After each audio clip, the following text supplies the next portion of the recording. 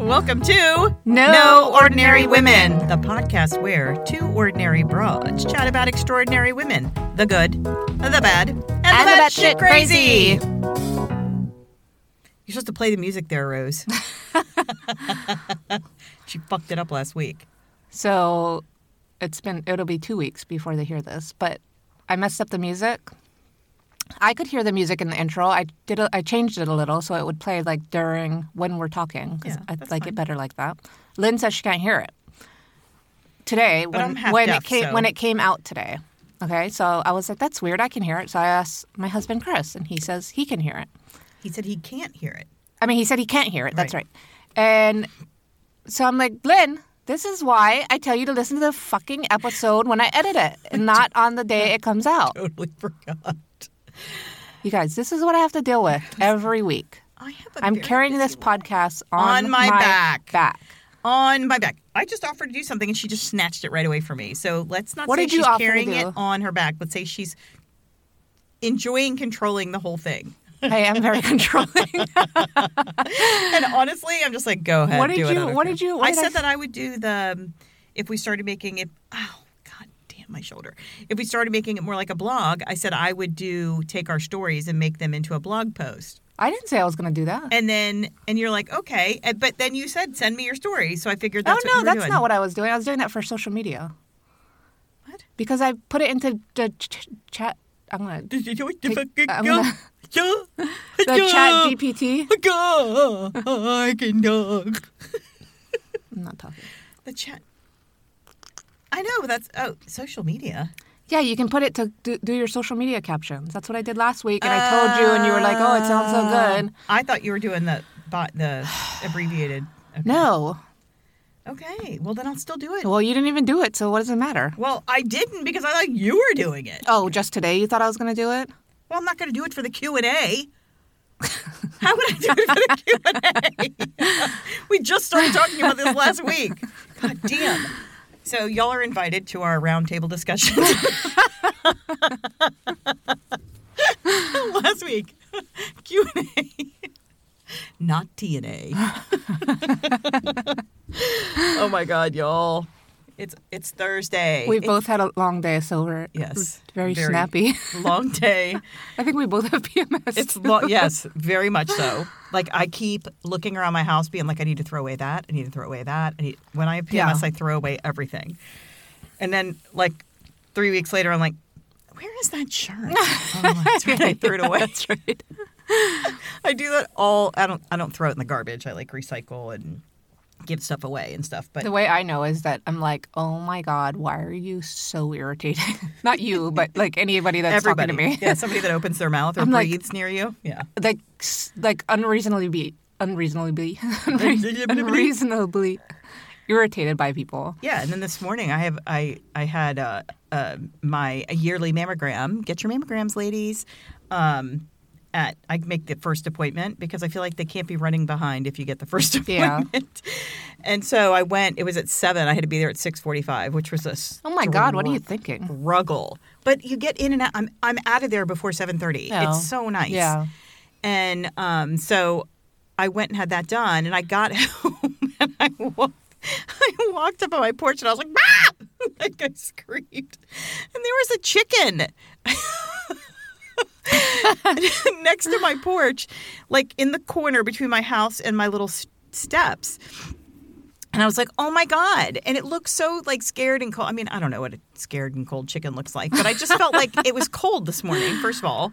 And I felt really sorry for it. Cold? I guess they probably do. Yeah, I mean, because it would probably go inside of its house. Yeah. Like the little hen house or whatever. It's called a coop. But so I put a notice out to my neighbors. And one of my neighbors, they have chickens, and 3 of them were still not located as of like 10 o'clock this morning. We found one of my neighbor's dead chickens in my other neighbor's yard the other day.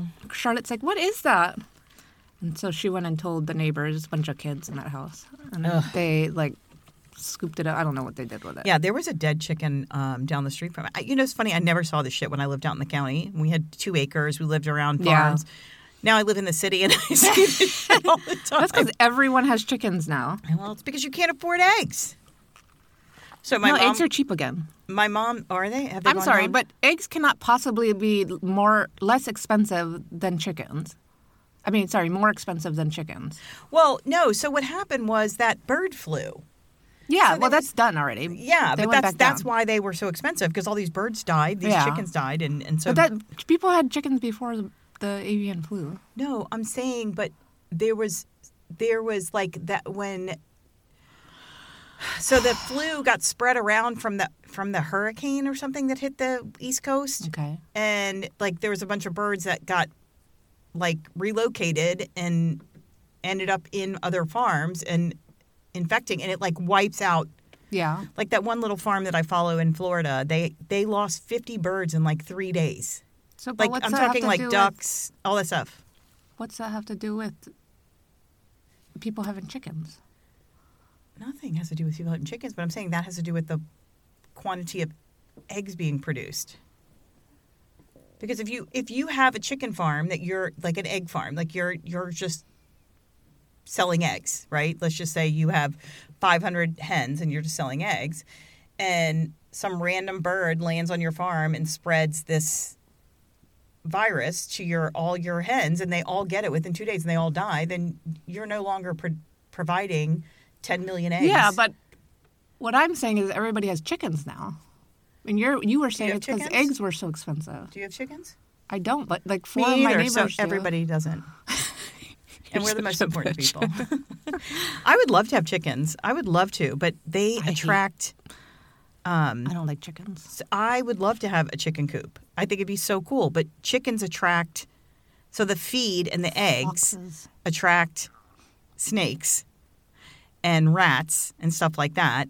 And And so then you have all foxes. those issues. And so I'm like, no thanks. I just want the chickens. I don't want the rats. I don't want the snakes. I don't want the foxes. I don't want the hawks Well, diving down into my yard. when I was in 7th grade, Oh, here we go. our science project was to raise baby chicks. Like we had to hatch them and raise them. Okay? We had to hatch chicks and raise them. For real? Yeah, real like live. That's awful. Yeah, and I got fucking scabies from my chick. Rose. Scabies, How many Lynn. people's chicks died? Probably a lot. That's awful. Mine We just had didn't die. to raise an unhard-boiled egg. Oh, we raised an actual chick, and That's- I got fucking scabies, and ever Wait. since then I don't like birds. Where did you keep it? In my room. That's why I No. got scabies. Rose. Lynn, that's what everyone did, but I was the only one who got scabies. Rose, here's the thing. I think we have a lawsuit here. Let's talk about this after the show. I wonder if they think- still do that. There's no way. You can't do that. You can't expect somebody to bring That's a chicken Hawaii. into You their can house. do anything. Hawaii, we also had to go and wash dishes in the school kitchen when we were in elementary school. That was like every 4th through 6th grader had to go to the kitchen and wash dishes once a month. Yeah, those women were smart that worked in that kitchen. I They were know. smart. They're like, let's teach the kids. Well, we had to something serve the food. Like you had to work in the cafeteria, serve the What? food, clean up, wash the dishes. Yeah. here. It's very smart if you think about it. No, it's the brown kids too. But we Rose actually is like, why do I have to do it every year? we actually loved it because we got an I bet. icy after, Yeah. and you got to skip class, which was amazing. Oh, speaking of nothing, it just dawned on me when I took a sip of my drink. Tonight's cocktail. Oh yeah, it's really good. I had a work event today at 4, so I didn't have time to make a cocktail. And I'm going to keep wincing in the middle of the thing because I have a pulled muscle in my shoulder. Sorry. Anyway, I went to Brazos Tacos. Holla, holla, holla to Brazos Tacos. Shout out to them. We're drinking the skinny watermelon jalapeno margaritas. They are such good. It was margaritas. really, really good. And then Much better than Lynn's. for the second. Just kidding. Just kidding. I'm just kidding. I take it back. I'm just kidding. You better take it all It back. was just a little joke for our fans. Oh, is it? What, our one fan? Our fan. You mean the one you plug in, high, medium, low? And then the second half, we have lavender margaritas, lavender skinny margaritas. Ooh, So those will be fun. lavender. Lavender. So, Okay. Rose, Anyway. you want to start today? Yes, I do. Oh my God, I can't find my mouse. All right, you Speaking ready? of rats and snakes. My mouse has disappeared. All right, Lynn, are you ready? Are you ready? I'm as ready as I'll ever be. All right. All right, you're done. Great! That was such a good story. Did you enjoy that? Time to go home. Oh, my God. All right, we got to hurry up. I got to pack for my trip. All right. Victoria, California Claflin was born on September 23rd, 1838 in Homer, Ohio. I thought you were going to say Homer, Alaska. I didn't know there was a Homer, Ohio. Oh, my God. That's why it sounded familiar to me. Cause, Yeah. Oh, it's like Yeah. Homer is such a cool little town. Go ahead. Sorry. Okay. To an illiterate mother and a father who was a petty criminal. Oh, so you and Chris. Go ahead. Yeah. Chris is driving down the road. That bitch. He is a petty criminal. He stole your heart. You know, Chris is like the opposite of a criminal. Absolutely. She was the seventh of 10 children, but was closest to her sister, Tennessee Celeste Claflin, who was 7 years younger than her and the baby of the family. I guess they named them all after states, all 10 of them.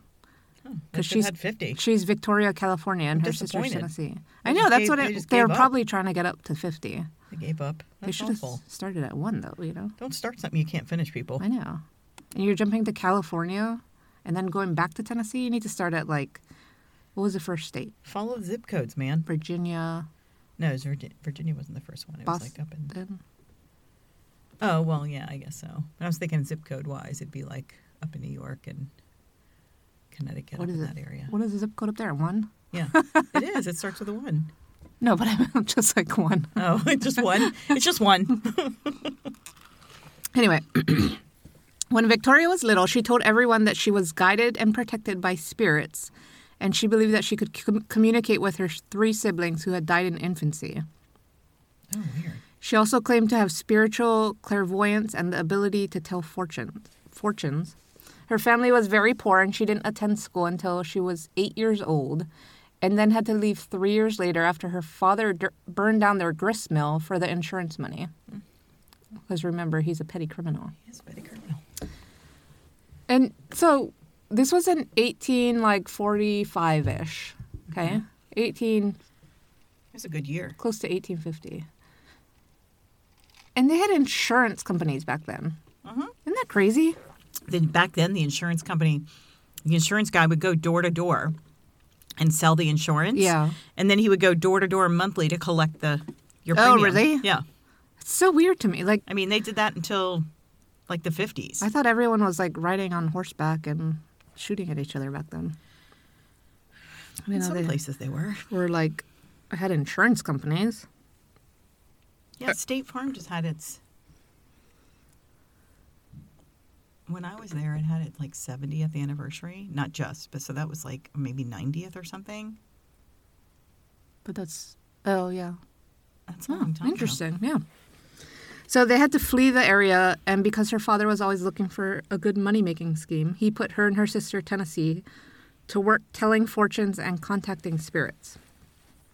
And so the family, like, went town to town as, like, an alternative healing business.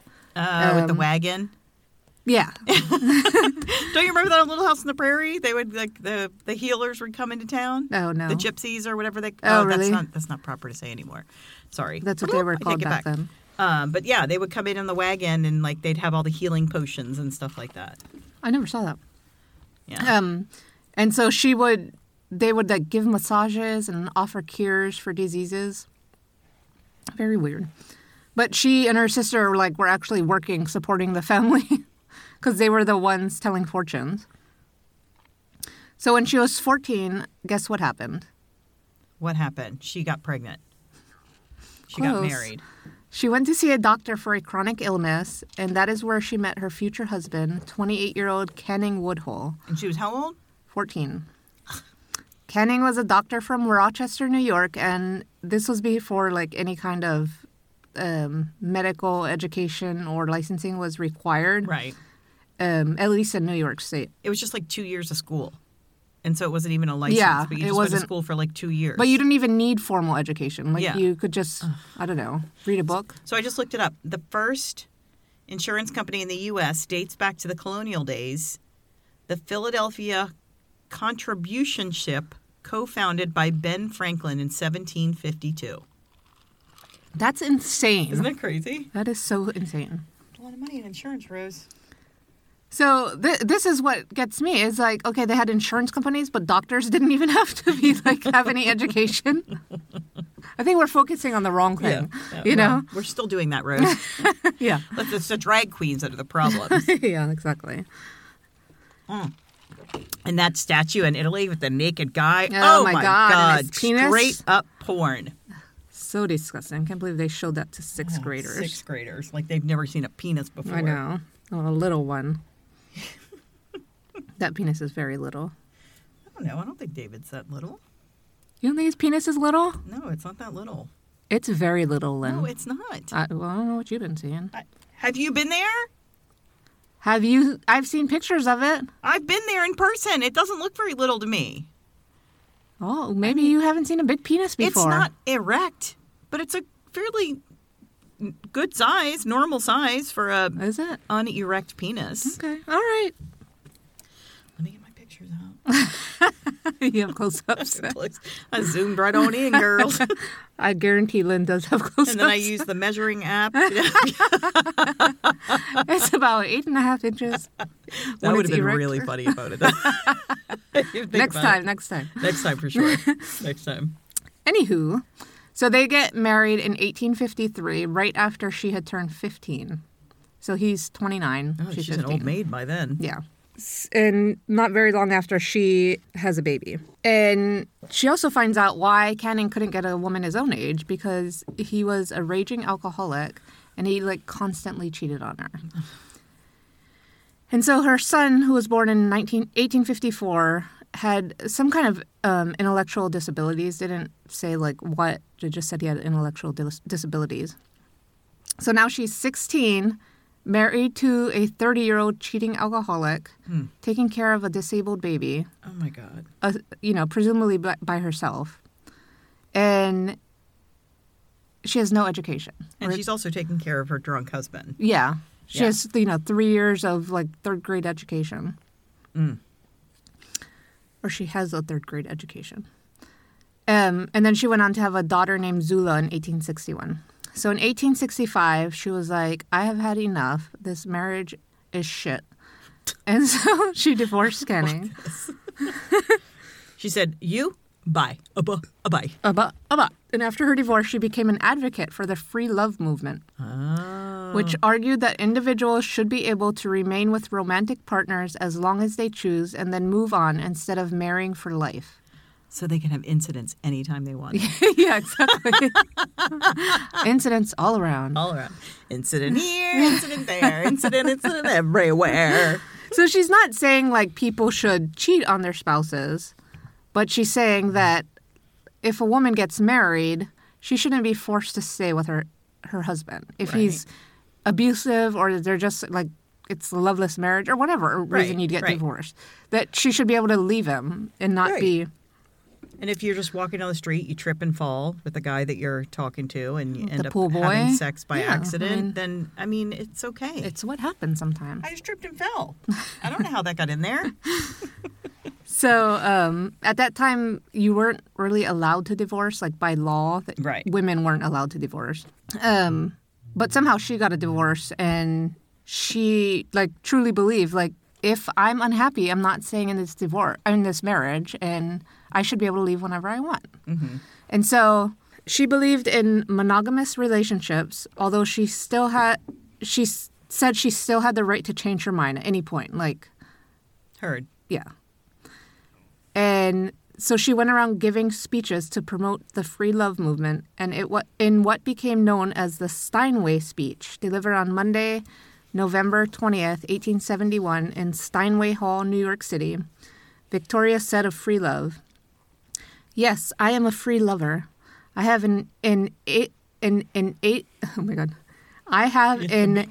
inalienable constitutional and natural right to love whom I may, to love as long or as short a period as I can, to change that love every day if I please, and with that right, neither you nor any law can frame any law you can frame have any right to interfere." Isn't that amazing? That is pretty cool. I mean, for us, it's obvious. Yeah, but for a woman back then to stand up and say that is pretty intense. Amazing, yeah. So after her divorce, she and her sister Tennessee went on the road working as mediums telling fortunes. Yeah, girl. And this is where they met Cornelius Vanderbilt, who, just by his name, you can tell was a very wealthy man. And he had hired them to contact his dead wife. Like he, I guess, believed that they could contact her. And he gave them some kind of financial advice. I couldn't find out what that was. But they used that advice to build their savings up to $700,000. Oh, my God. Which is $15 million now. Why can't I do that? You just need a little financial advice. Yeah, that's all I need. And in 1870, they used those funds to start a brokerage company called Woodhull, Claflin and Company.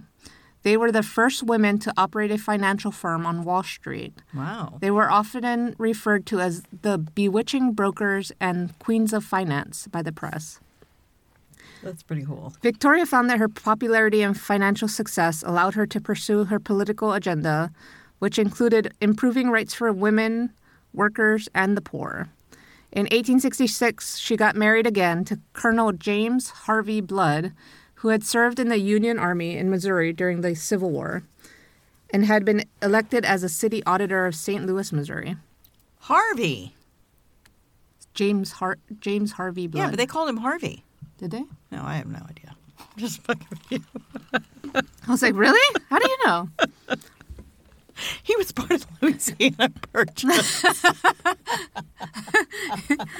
That makes a lot of sense, Lynn. Oh, my God. If that really happened, I would have died. Oh, my God, it hurts so much to laugh. I would fall out of my seat. In May of 1870, Victoria and Tennessee started publishing Woodhull and Claflin's Weekly, which was a newspaper with a variety of articles on such topics as women's suffrage, spiritualism, vegetarianism, free love, and socialism.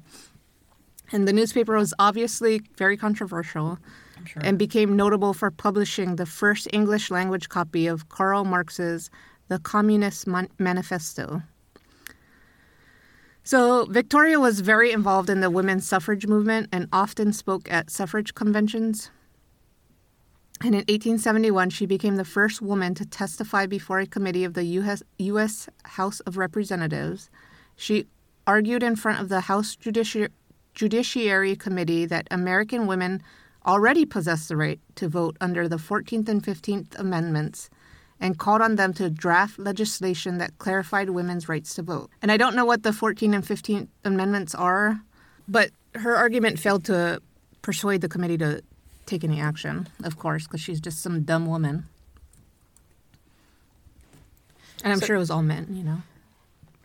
The 14th Amendment, ratified 2 years later in 1968, the 14th Amendment granted citizenship to all persons born or naturalized in the United States, including formerly enslaved people, and provided all citizens with equal protection under the laws extended the provisions of the Bill of Rights to the states. What was the 15th? Authorized the government to punish states that abridge citizens' right to vote by proportionally reducing representation in Congress.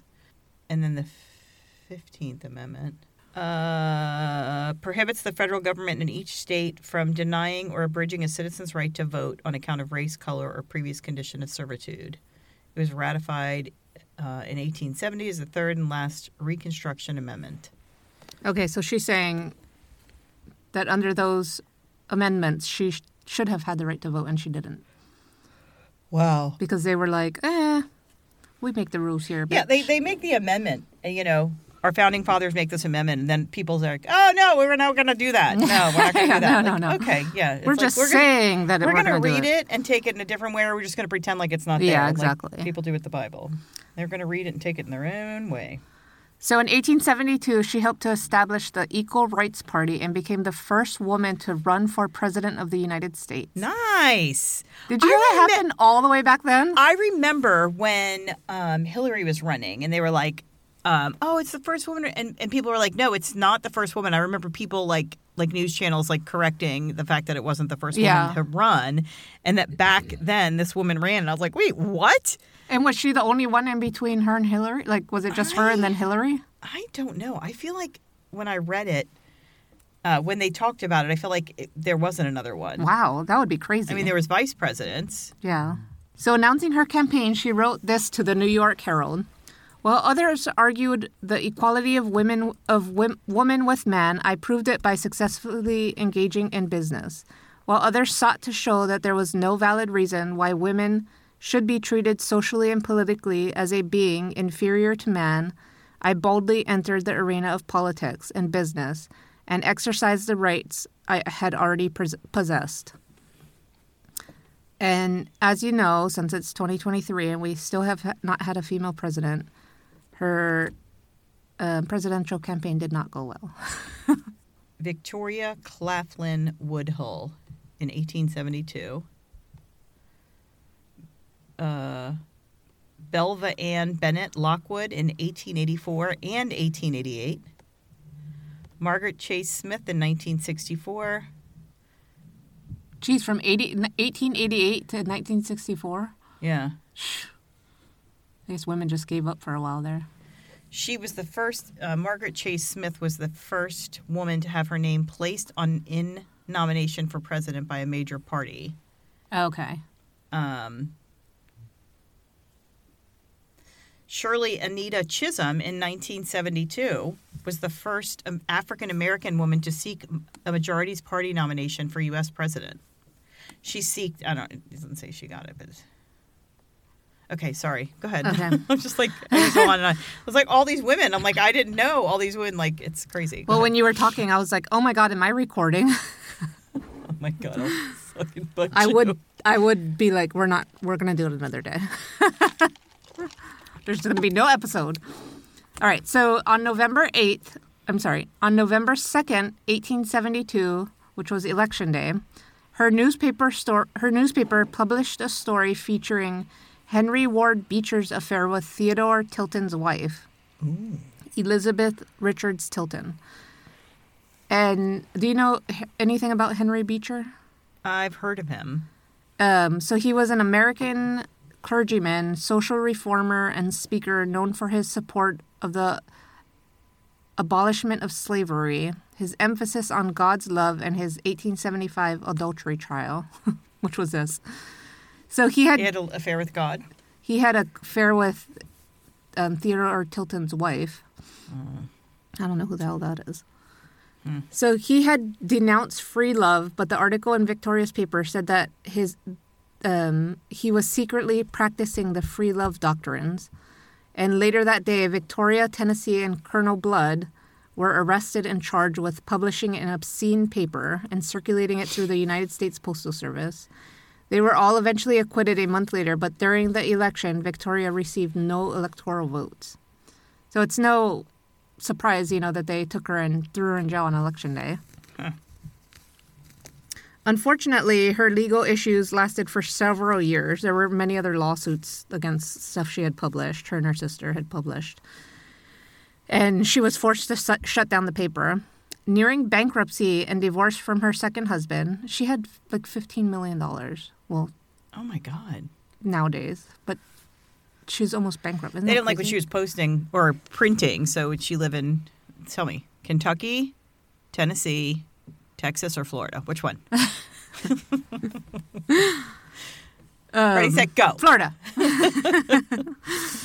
So she moved with Tennessee to England in 1877, where she married aristocratic banker John Biddulph Martin in 1883. She took part in the British women's suffrage movement, and together with her daughter, published a journal called Humanitarian from 1892 to 1901, which was focused on the well-being of humanity. And I read a little bit about it. It sounds like it was also a little controversial. Victoria lived in the English countryside until her death in 1987 at the age of 88. 1987? 1927. Did I say 87? I think you said 87. I was like, wait, how did she live that long? Because I was probably already reading 88. I had a couple mirrors, but I got 87. It's my graduation year. So that's, pretty amazing that she went from being like poor with no education. And she had all that money, and then she to ended running, to having it was also, I think she was the first woman to have a brokerage firm. Oh, really? Yeah. Ooh. So, that's amazing. Well, the fact that they had their own, that's, back then, women weren't allowed to do any of that shit. That's amazing. Kidding. Good for her. And she had no education at all. She a badass. She is a badass. Yes. Yes, ma'am. All right, you want to eat some dinner? No, but we can take a break. Okay, well, I'm going to eat some dinner. Lynn's going to watch me eat. All right. All right, bye. Bye. Test 1, 2, 3, 4, 5, 6, 7, ding dong. We're That's live. what they used to do in the olden times. Ding We're dong. live. Are we live? Yeah. We're live? Oh. Hello? Hello? Hello, we're live. Hello? We're live? Back in the olden days with the radio shows, they would be like, ding dong. Hello and welcome to... Oh, yeah. I remember that from... Welcome to Rose's Dirty Feet Stories. You wish. Where we peel off the skin Oh layers my God, of gross. Rose's toes, and then we talk about... And then we lick her toes. Ew. Ew. Ow. I don't know, I'm not trying to, shame anybody for any kind of fetish, but I don't understand, a foot fetish. What is sexy about a foot? Kevin, what? Oh, my God, yeah, Lynn... I forgot Lynn had a boyfriend that loved her feet. He did, and it never even dawned on me that it was, well... He was super duper weird. He was weird. I was trying to think outside the box because I kept dating assholes, and he was an asshole and a weirdo. And I was like, he's so different. Absolutely 100% different than anybody I'd ever dated. Yeah. So I was trying to be open-minded because I was like, I don't know what the hell I'm doing. And it turned out that he was a complete asshole, but he hid it really well. Was and he an asshole? Creepy. Oh, he was weird, Rose. I know he was weird. Remember he pretended he was crying because I said I was going to leave to go home because it was 8:30 and I had been working since, I was like, whatever, dude. Remember when he came to our soccer game and he was wearing those huge pants? No. Was that him? I just remember, I think it was him that he came to our soccer game and he was wearing these ginormous jeans. And we were all like, what the fuck? Ginormous jeans. Maybe we didn't tell you about it. We didn't tell you we were teasing him. Oh, I'm sure you were. Behind your back. I'm sure. I you thought were. you knew. He was a weirdo. I was trying to not prejudge, and that's what I got. So now I'll just be single and drink margaritas and wine, and I'll be fine. Okay. Hold on, liver, for a ride of your life. Your liver's used to it. Yeah. So today, Rose, I'm going to talk about Rachel Carson. You know who she is? I have never heard of her. I hadn't either until I did a little research. She was a world-renowned... Is she a marine biologist? Shut up. You know that because I told you that. You would never have known that in a million years. They didn't teach you that in Hawaii. Hey, if I learned one thing in Hawaii, it would have been that. No, it would have been how to wash dishes and paint a kitchen with oil-based paint. When Rose was 12, her mom gave her a can of oil-based paint and told her to paint the kitchen by the time she got home. She was 12. And she didn't tell me it was oil-based. I had painted before, but never used oil-based. And she had it everywhere. So I was dumping in the backyard, what is the stuff you use to get oil-based paint off? Turpentine. Yeah, dumping it all over myself and all over the yard. Everything. Gotten into all the pineapple fields. That's why there's no pineapple farms in Hawaii anymore because of Rose. Contaminated all the goddamn water. Yeah. I single-handedly ruined the pineapple crops. You did. So she was a world-renowned marine biologist, novelist, and environmentalist who is an aquatic biologist and editor-in-chief for the U.S. Fish and Wildlife Service. Her primary literary works have been linked with inspiring the modern environmental movement in the United States. I feel like my nieces are going to... Ooh, I almost dropped my computer. Sorry. That's an iPad. It's the only computer I have, Rose. Stop making fun of me. I'm not rich like you and your husband. Yeah, you know me. Just rolling in the money. It's all Bethany would buy me. Oh, my God. You should tell that story. I know. She should listen to us. I'll have to reach out to her. Oh, yeah. Like, she would like this podcast. No, she probably wouldn't. She would no, not. she would. She wouldn't. She would She like totally it while would she's... not. Why do you think no? She doesn't like that kind of humor. She loves me, Rose. I don't know about you. She nobody probably loves hates you, you. but she... Lynn doesn't know the looks I get from people when she's not looking. That's because Rose always farts in public and blames it on me. That's the problem. Okay, back to the story. Okay. She was an outstanding woman who broke down barriers and changed the nation's perception of the dangers of man-made chemicals. Rachel was the youngest of 3 children to Robert and Maria McLean Carson. She was born on a farm in Springdale, Pennsylvania on May 27th, 1907.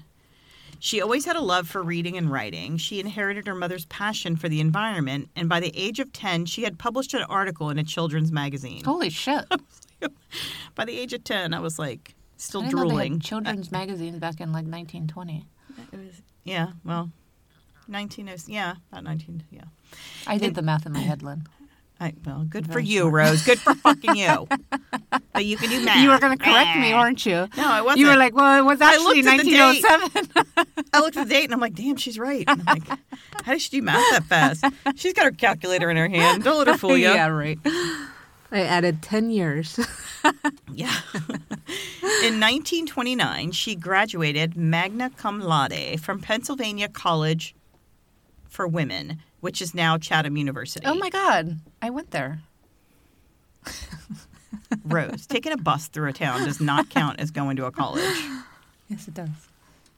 That's Or- how I got my degree. It's a good degree and getting on your knees. Lynn bought a new rug for our studio. And it matches the drapes. She told me to get on my knees Rose. so that I could please her. I'm not supposed to tell everyone that. It was very disgusting, and I felt very attacked in this small little room, and I couldn't get out because she's right by the door. Yeah, Crimea River.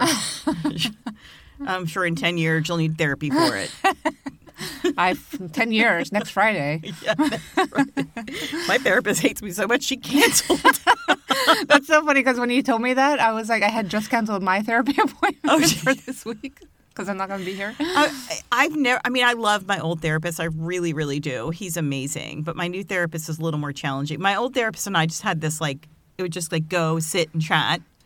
And some people that's great, but I needed somebody to really hold me accountable and give me, I needed more. And So why did she cancel on you? her kid's sick. Oh. So, but I was like, But didn't she cancel on Monday? she hates me. No, my appointment's on Wednesday. She canceled on Tuesday. Oh, okay. So, All right. That's but acceptable. yeah, I look forward to going because I feel like What does she do? She tickle you? she tickles me. She touches my leg and she's like, "It's gonna be okay. Lay down. Take off your clothes. This is all part of the therapy." Take this pill. No, she just gives me. I don't know. We were talking about different stuff, and I don't know. She's just really good. Yeah, mine is too. Yeah. So I suggested Lynn's. I got Lynn her new therapist. Yes, she did. I just need credit. Everybody pat me on the back. Yeah, and it's on the fucking 3rd floor. It's a long walk. Oh my God! Don't your legs burn when you go to the little? I didn't even know there was stairs? I didn't even know there was an elevator until the 3rd. Oh, there's visit. an elevator. You I didn't know that? Well, I hate elevators, but I wouldn't.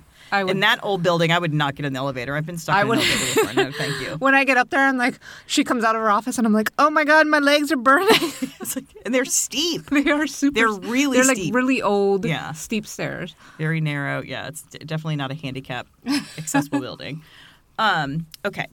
So she then attended the Woodhull Oceanography. Oceanographic Institute in Massachusetts at Johns Hopkins University, where she earned a master's degree in biology in 1932. Due to financial limitations, she had to put off her PhD studies and find employment to support her family. So her sister Marion was married and had 2 children, and her husband abandoned her early on. Oh, nice. Her father died in 1935, and then her sister, one of the 2 children, in 1937, leaving her and her mother and her nieces financially dependent upon her. Oh my God. So she decided to take the civil service exam and received the highest score out of all the applicants that year. Holy shit. Isn't that cool? As a woman, yes, I love that. In 1936, she became 1936. She became suckering succotash. She became the second woman hired by the U.S. Bureau of Fisheries. She remained there for 15 years, writing brochures and other educational materials for the public. During the Great Depression, she created radio screenplays and did part-time work writing feature articles on national history for the Baltimore Sun. So she was like a hard worker. She was busting her ass, like supporting all these she had people. to support like 18 people. Yeah, I mean, she was amazing. She completed numerous writings in conservation and natural resources, in addition to editing scientific articles. This is fun. She also wrote brochures for housewives, instructing them how to prepare... Housewives? Housewives. She also... What was it? Housewives? She also wrote brochures, bitch, for housewives, instructing them on how to prepare fish, facing the meat shortages during World War II. By then, it was odd to see women in science, which is why she was such a great inspiration for women that wanted to be more than just wives. So she was teaching them how to do survive during this war. Cool. That's really cool. In her free time, she turned her government research into publications. First, an article called Undersea in 1937 for the Atlantic Monthly. Then in a book, Under the Sea Wind in 1941. Rose, stop making so much noise. I had my mouth full of water, too. I was like, She had her mouth full of water. Lynn did make me get on my knees. Mm-hmm. Yep. You're disgusting. You're the disgusting one. In 1952, she published her prize-winning study of the ocean. It was called The Sea Around Us. It was highlighted in the New Yorker and sold quickly worldwide. She won a National Book Award and a National Science Writing Prize and a Guggenheim Fellowship. You know the Guggenheim Museum? That's freaking huge. So she ended up at that point, she decided, I can resign. She resigned from the U.S. Fish and Wildlife Service in 1951 to pursue a full-time writing career after the popularity of The Sea Around Us. With her fellowship, combined income from her novels, she was able to purchase a small plot of land and build a house on the coast of Maine. Wow. In 1955, she published The Edge of the Sea, another popular seller. At this point, Rachel had not married or expressed any interest in men. Same. Sorry, Chris. While she was in Maine, she met a woman named Dorothy Freeman, who was a wife and a mother. Dorothy's family had summered in Maine for many years. She's a lesbian? Rose. Oh, sorry. Stop trying to tell my story. The two started a very intense but secret love affair. Love is in the air. Ooh, love is in the air. Don't they know being a lesbian is wrong? God doesn't like lesbians. You think? That's what I heard. Oh, is it? You think? They just need to go to the camp to make them better. Yeah. That's true. If they go to the camp and they pray really hard, they won't be lesbians. Yeah, that's right. Pray it away. That's all you got to do. That's all you got to do. Go is pray to the it Chick-fil-A and get some chicken and go to the Pray Away the Gay. Lynn hates Chick-fil-A. Well, that's because they donate money to Pray Away the Gay camps. I don't. And if you go there, you are donating money to those camps. That's why I never go there. That's right. Because if I find you there, I will slash your tires. I'm like, let's get chicken. Never mind. Let's get. We'll go to the El Carbone. So the two started a very intense love affair. Everyone thought they were just very good friends, but their letters to each other told a much different story, Rose. Just like our love letters. It is true. Very true. Our text messages. So bad. When they would write letters to each other, they would enclose 2 letters in the envelope. One to read to the rest of the family, and then one to be read privately. Oh, and then that's a good idea. And then the way they agreed upon it was to be immediately destroyed. That's how I see. Lynn texts me under her name, Lynn Pontillo, and that's for my whole family to see. And then she texts me under her MILF spy name, MILF. Hot Mom. Hot Mom. Very funny. That's her sexy name. That's my sexy name. My screen name is Luscious Lynn. Luscious Lynn. Don't Google that. You'll get in trouble. I'm just kidding. I'm kidding. You can Google it all you want, but I'm not sure what comes up. Sadly, It's most the of their pictures I posted of you. Oh, good grief. Sadly, my feet. Sadly, most of the correspondences were destroyed before Rachel died. However, all that were left were publicized by Friedman's granddaughter in 1995 as always, comma, Rachel, which I think is so sweet. In 19 what? 1995. Oh, okay. The Letters of Rachel Carson and Dorothy Friedman, 1952 to 1964, an intimate portrait of a remarkable friendship. I would love to read that. Did she know they were lesbians? Yeah, the granddaughter did. Like Okay. she found so. Why'd she say friendship then? Well, I mean that's what everyone thought it was. Oh, okay. So, Rachel was like insistent, like you have to destroy these when you get it. Like it's like automatically you destroy them. Yeah, right. And apparently, Freeman didn't destroy them all. She kept some. So that's how the granddaughter. But there was a lot that were destroyed. In 1957, Rachel's niece died, leaving no one to care for her 3-year-old son. So now the niece that she raised because her sister died. Oh my God. Had so now she has to died, raise this 3-year-old and now son she too? has to raise a 3-year-old Jeez son. Louise. So she went ahead and adopted him. Good thing she was a lesbian and didn't have her own kids. Right. And moved to Silver Spring, Maryland to care for her aging mother at the same time. Jeez. Her mother died in 1958, and 1 year later, Rachel was diagnosed with breast cancer. She wrote several other articles designed to teach people about the wonder and the beauty of the living world, including Help Your Child to Wonder in 1956 and Our Ever-Changing Shore in 1957, and soon began work on another book on the ecology of life. Rachel's work was filled with the idea that humans were just one component of nature, differentiated mainly by their ability to change it, sometimes irreversibly. During World War II, the military used DDT to stop the spread of typhus by killing lice. Soon after the war, the chemical companies sold DDT and other pesticides commercially for crops and home gardens. So this is like, everyone's like, oh, look at these pesticides. We're going to kill all the bugs, blah, blah. Everyone's like, whoa, yeah, no more bugs. Don't worry about cancer. Yeah. So she was totally disturbed by the reckless use of the synthetic chemicals and pesticides after World War II, because it hadn't been tested for civilian use, and many living creatures were dying. So she had access to the documentation and the testing and all the information because she had been in the U.S. wildlife fisheries.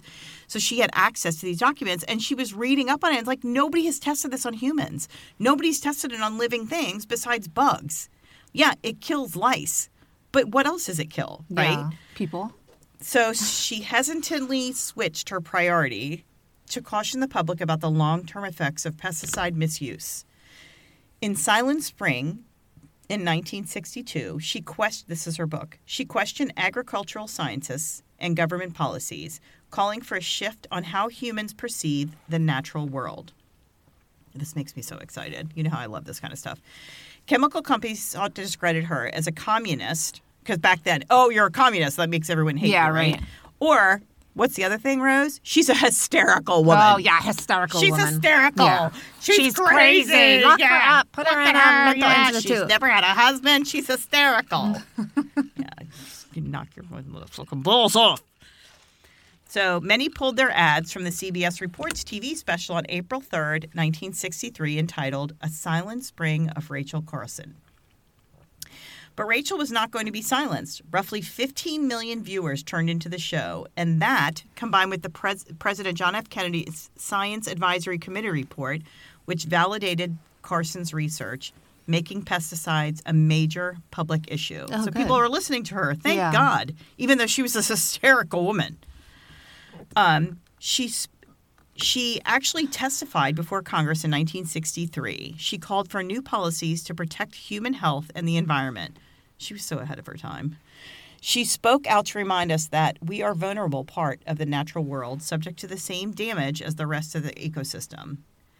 And, everyone's like, oh, it's going to be fine. She's like, no, you're killing people. Yeah, right.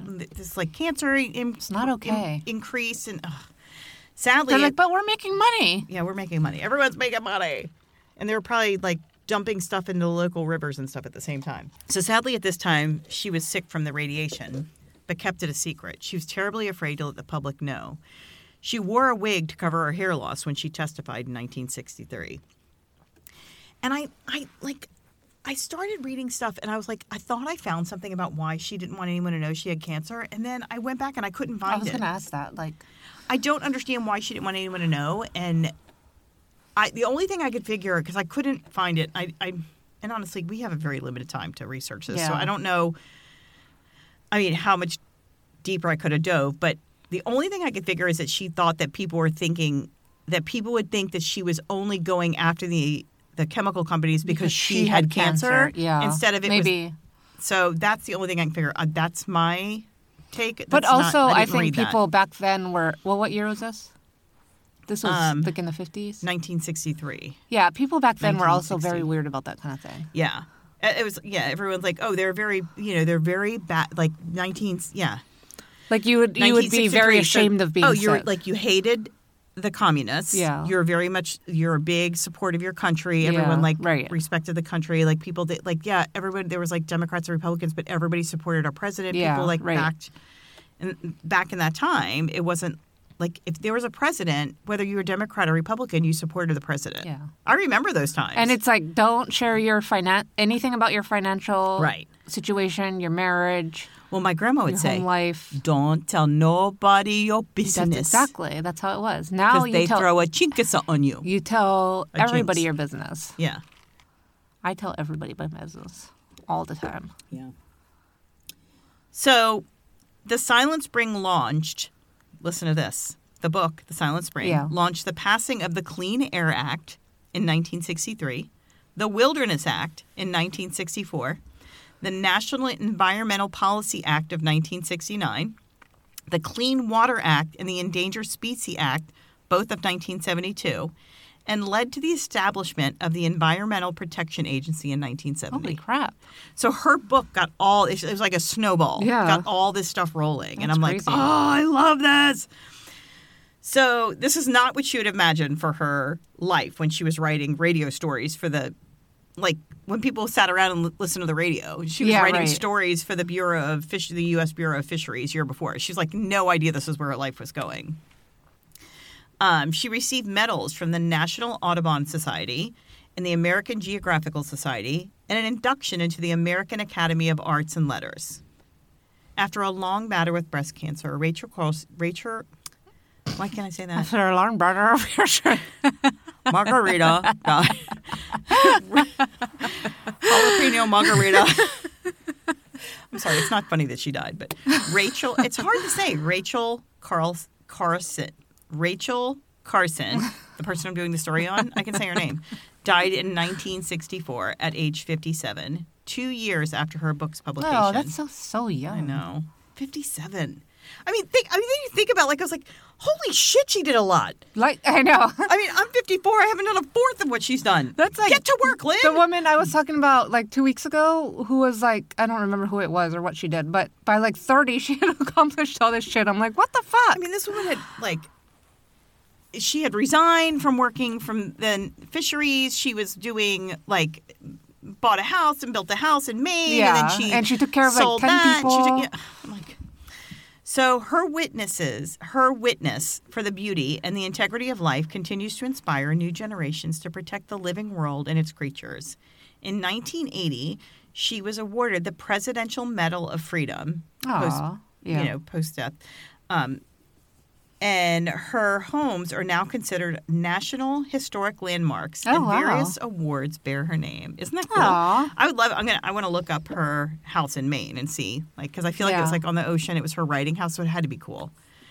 In a television interview, she once stated that man's endeavors to control nature by his powers to alter and destroy would inevitably evolve into a war against himself, a war he would lose unless he came to terms with nature. And that's so true. It's so true because now it's like people can you recycle? People are like, oh, it's just they're not recycling. Half the stuff's not getting recycled. Do your part. Yeah. Do your fucking part and recycle. Even if it's just minimal compost, whatever you have to do. So your curbside doesn't take cardboard. go to the fucking recycling center and drop off your cardboard. I mean, like little stuff like that. It's important. Buy organic soil. Buy organic, I don't know. Anyway, so that's my... I'm feeling attacked. Yes. Are you feeling attacked? Good. Good, Rose. Well, then you know how bad I am. And you'll get better. I do try. I do try to do like little things. Before you buy anything, call me and I'll talk to you about it. I cannot. You're too, like, you're on this side and I'm on this side. And No, we're not on different sides. No, I mean, but you're like on like a scale. You're Well, on I one also- side, I'm on one side, and we need to meet in the middle, and it's hard. I also I'm don't have trying. children, so I have a little more time to devote. Yeah. But I don't have to worry about my children because they're almost adults. I don't have to worry about a world being not here for them like you do for your kids. Just saying. So, I mean, you do you, Rose, but your kids, they're not going to have shit. You know what? I mean, everybody's going to get shot to death at some point, so it doesn't really matter. Oh, my God, don't even. Okay. So, to honor Carson's legacy, the Fish and Wildlife Service designated one of its refuges. Refuges? Sorry, I'm not cutting that because you said refuges. Refuge near her summer home in the coast of Maine, the Rachel Carson National Wild Refuge in 1969. So near her house in Maine, there's a wildlife refuge, which is really cute.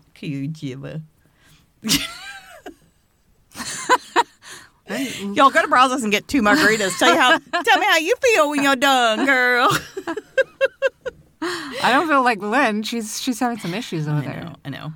Well, this is a hard... No, it's hard these are when you hard words. talk, yeah. All right, Roger, it's hard to talk. Rose said I understand it's hard to talk. So Roger Christie, Carson's grandnephew, the one she adopted, Yeah. an adopted son, went to school after her death for software engineering. He is a software engineer in Massachusetts and still sits on the board of Rachel Carson Council. Aww. Isn't That's that so super sweet. So... What a sweetie pie. This story is pretty cool. I'm excited for my nieces and my kids to listen to it. They don't I'll have to listen. pay them, but They don't want to listen to this crap. yeah, everybody tag them. So what I want you to do is when you listen to the story, be like, oh, you can just reply to our story, and say, oh, Lynn's kids should listen to this, and then I'll tag them in it. We'll guilt them into it. They all go to therapy, so it'll work. You're getting money's worth for it. So Yeah, but their therapist will be like, you don't have to feel like you need to listen to your mom's podcast. She's manipulating you. Yep. And she has issues. Yep. Yeah. And Then I could go on. we could go on and on and on and on. I don't want to get into how your kids feel about you, okay? Okay, Rose. Well, that's my story about Rachel Carson. And I think I just have a really hard time saying her name.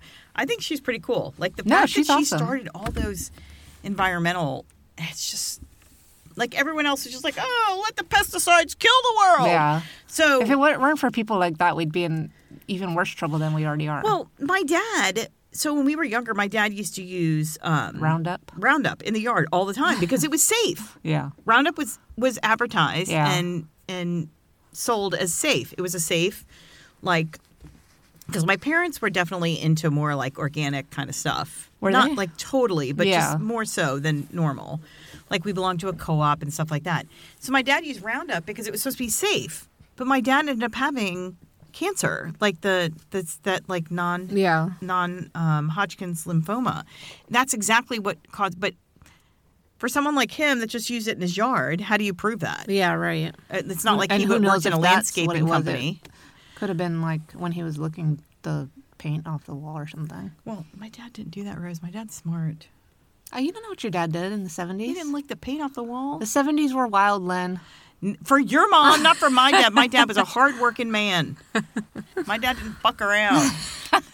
My dad never smoked, never did anything like that in high school. Really? He's never even tried a cigarette in his whole life. Are you serious? Swear to God. Charlotte was asking me the other day if I If ever she could smoked. try and smoke. No, if I've ever smoked.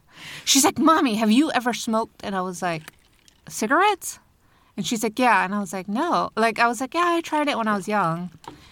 And what did she tell me? She told me something like, Something she learned in school oh, about no, how she... it was our neighbor's mom She was talking to her neighbor's mom for some reason. Oh, my God. Charlotte's She's like, over yeah, there. she told me she's trying to quit and it's really hard and that you shouldn't smoke. And I was like, yeah, that's true. Oh, my God. Because Charlotte's over there trying to play with the neighbor's kid, and the neighbor's kid won't play with her. Charlotte's hanging out on the front porch with the mom while she's smoking. Like, can you talk to me since your son won't play with me? So she wouldn't tell Chris what they had talked about. And Chris was like, I know they talked about church because we have issues with Charlotte talking to our neighbors about church. And there are some issues there. Not that we don't want her to learn about church, but just that we don't feel like she should be learning about it from our neighbors. So she smokes? So the mom, I don't think the mom goes to church. So she just lives with them. So she just lives there. She doesn't go to church. She just lives there. Okay. So anyway, sounds like a great setup. So Chris was like, I think they were talking about church again. And I'm like, well, I'm going to find out what they were talking about because I don't want my daughter talking to some random person. I've never even met the mom. And I'm like, I don't want her talking to somebody I don't know. And like, who God knows what this person's telling her. Yeah. What is she telling her? That? So she's like, I'm like, what did you guys talk about? She's like, I don't want to tell you. I'm like, you need to tell me, Charlotte. Like, no secrets. I was like, you can't. I'm not comfortable with you talking to an adult and me not knowing what it's about. Yeah. Like, that's not okay, you know? Yeah. And she was like, oh. She's like, well, we just talked about, she told me about her kids. And then it was just very, like, she was just having a conversation with Charlotte and probably was like, oh, this poor kid. Nobody wants to play with her. No, the neighbor kids do play with her, but she was like, probably bothering this poor lady. And they started talking about cigarettes because I don't know if she was smoking on this porch or she was trying to quit or what, but that's why Charlotte brought up cigarettes. Why is she having a conversation with Charlotte about? I don't know. I don't know. I thought the whole conversation was weird, but maybe I should take Charlotte to get ice cream and see if I can get anything out of her. Why would the lady be talking to her about? I mean, the only thing I can figure is that she, like, lit up a cigarette and Charlotte's like, ew, you smoke? That's gross. Yeah, it's possible. I can see her doing that. It's possible because she just sit on the porch a lot, so I wonder if she does smoke. Yeah. And Charlotte was like, what is that? Because she's probably never even seen a cigarette. That's probably And she true. probably asked her, and Charlotte's like, not ew, shy about those asking are gross. questions. Well, she's probably like, what is that? I want some. And then was like, because she's never seen one, and I doubt they've talked about it in school yet. And so she was probably asking questions, and then the mom was like, well, you shouldn't seen a picture do of the that. David? That's kind of like a cigarette. Is it the penis? A shriveled up cigarette. It's like a cigar. It's like the butt of a cigarette. Yeah. But, yeah, I don't know, that's weird that she didn't want to tell you at first. No, because she feels like, because of the church thing, she feels like she's going to get in trouble. Yeah, no, but I mean, I feel like that's probably exactly what happened. She was like over there and the lady smoked and she was probably like, ew, what is that? Yeah, exactly. And it's not even like they see it on TV anymore, really, to be honest. Right. I'm sure she's like, never we grew ever up seen it on TV all the time. Like it was on cartoons and everything when we were kids. Yeah, I mean, when we went to Gettysburg last year, we went to like a candy shop and they had the play cigarettes, the candy cigarettes. Remember those? Absolutely, and they would like puff out smoke. And I was going to buy some for Joseph, and my sister's like, "Don't do that." They were so much fun. I was like, "What?" They were like bubble gum, and then like because they had like powder around them. So cool. When Oh my God, hell yeah! Kids don't know. They don't know what they're missing. Yeah, they don't. Those and Pop Rocks, yeah. Yeah, we had the best childhood. All right, Rose. Well, I'm gonna go home and. Yeah, I gotta go home and pack. Yeah, Rose gets to go out of town while I have to stuck in my house. That's okay. You can come with me. Okay. All right. Let's go. All right, you guys. Make sure you follow us on the Insta, the Facebook, and the TikTok at No Ordinary Women Pod, and the TikTok on No Ord Women ORD Pod. No, that's Twitter. Did I say TikTok? I meant Twitter. Oh, my God. Twitter. Sorry, you guys. I'm fucking tired. That's why I'm going to fire her from... Please. Remember I promoted her to VP of social media? Yeah, she's firing me. She's gotten super demoted. Please like, rate, and review us. Please share us with your friends. On Apple Podcasts? Please. Huh? On Apple. On Apple. On Spotify. I don't know if you can do... Yes. Can you do it on Spotify? And you can also do it on Amazon. Okay. You can do it on any of those ones. Do them all. Do them all. all. Go on every single thing and like us and and follow us. You Yeah. only have to listen on one, but do it. Please And do leave it. us a rating and a review. Katerina, we're counting on you. Come on, Katerina. Katerina, we're counting on you. Maybe we'll have her on in a couple months. Yeah, we got to learn how to do that. Yeah, we have no idea. Look, if it's outside these 4 very short walls, we have no idea what to do. Oh, shit. All right, well, until next week, bye-bye. Bye-bye. Bye-bye.